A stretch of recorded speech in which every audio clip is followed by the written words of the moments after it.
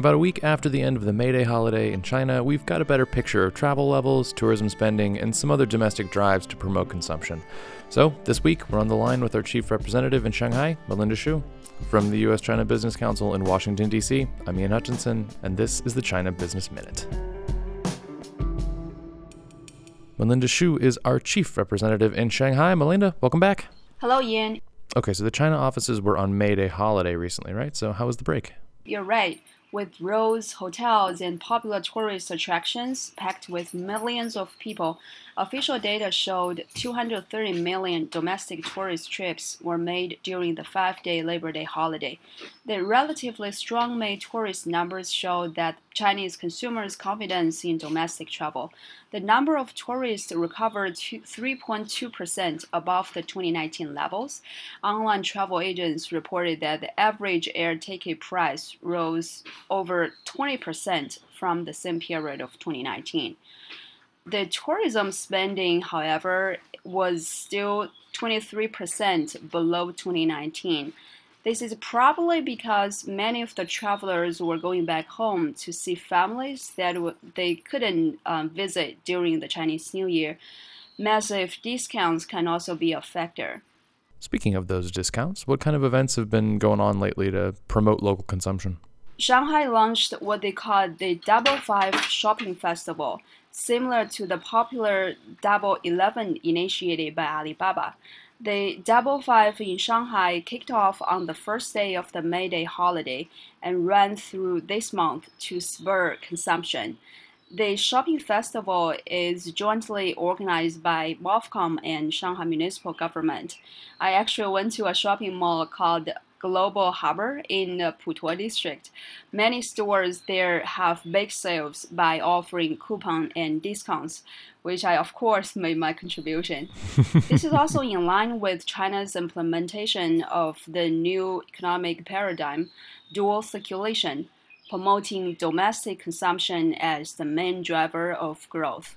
And then there was also the big Consumer Products Expo down in Hainan recently as well, right? That's right, Ian. Ministry of Commerce and the Hainan provincial government were also co-hosting the first China International Consumer Products Expo in Haikou, the capital of Hainan, from May 7th to 10th, which is the largest consumer goods expo in APAC region. The event was the first international expo held in Hainan since China released a master plan last June to build the island into a globally influential and high-level free trade port by the middle of the century. It is reported that global brands from 69 countries and regions have signed up for the gathering. More than 800 domestic brands from China's 31 provincial-level regions also participate in the expo. It is expected to showcase the country's consumption power, facilitate the construction of the free trade port, and Chinese President Xi Jinping sent a congratulatory message to the expo, saying it serves as a global platform of displaying and treating high-end consumer products, offering opportunities both for global brands to enter the Chinese market and for Chinese consumer products to be traded worldwide. Yeah, speaking of trade, I know China also posted some unexpectedly high trade numbers last month, right? Both in imports and exports. You're right, Ian. Exports and imports unexpectedly accelerated, and export growth hit a new decade high in April. Exports surged 28.8%, and imports increased by over 18% compared with the same period in 2019. Chinese trade with major partners also grew despite political tensions. Exports to the U.S. rose almost 50% from a year ago, from January to April, higher than export growth to other markets, including European and Japan. While on the other hand, we also heard from companies on the ground that shipping disruption and container shortages are expected to persist for a while. All right, last question before we let you go. Vaccination. So how's the vaccine situation looking in China at the moment? How's it been progressing? So the number of domestic COVID cases has been consistently bouncing around zero. Controls have been effective in China. The vaccine rollout is also accelerating, with administered doses more than doubling over a month to 324 million as of May 9th. China aims to hit its target of vaccinating 40% of the population, which is basically 560 million people by June. The targets looks challenging to be reached.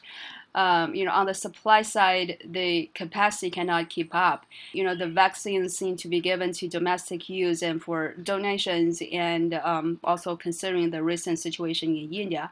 China pledges large production capacity, but it takes time to turn capacity into input.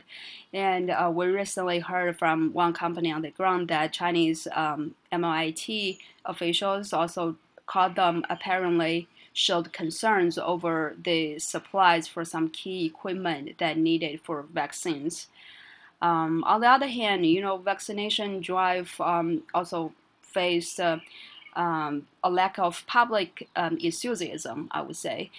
People think we're doing very well, so there's no need to take the vaccines.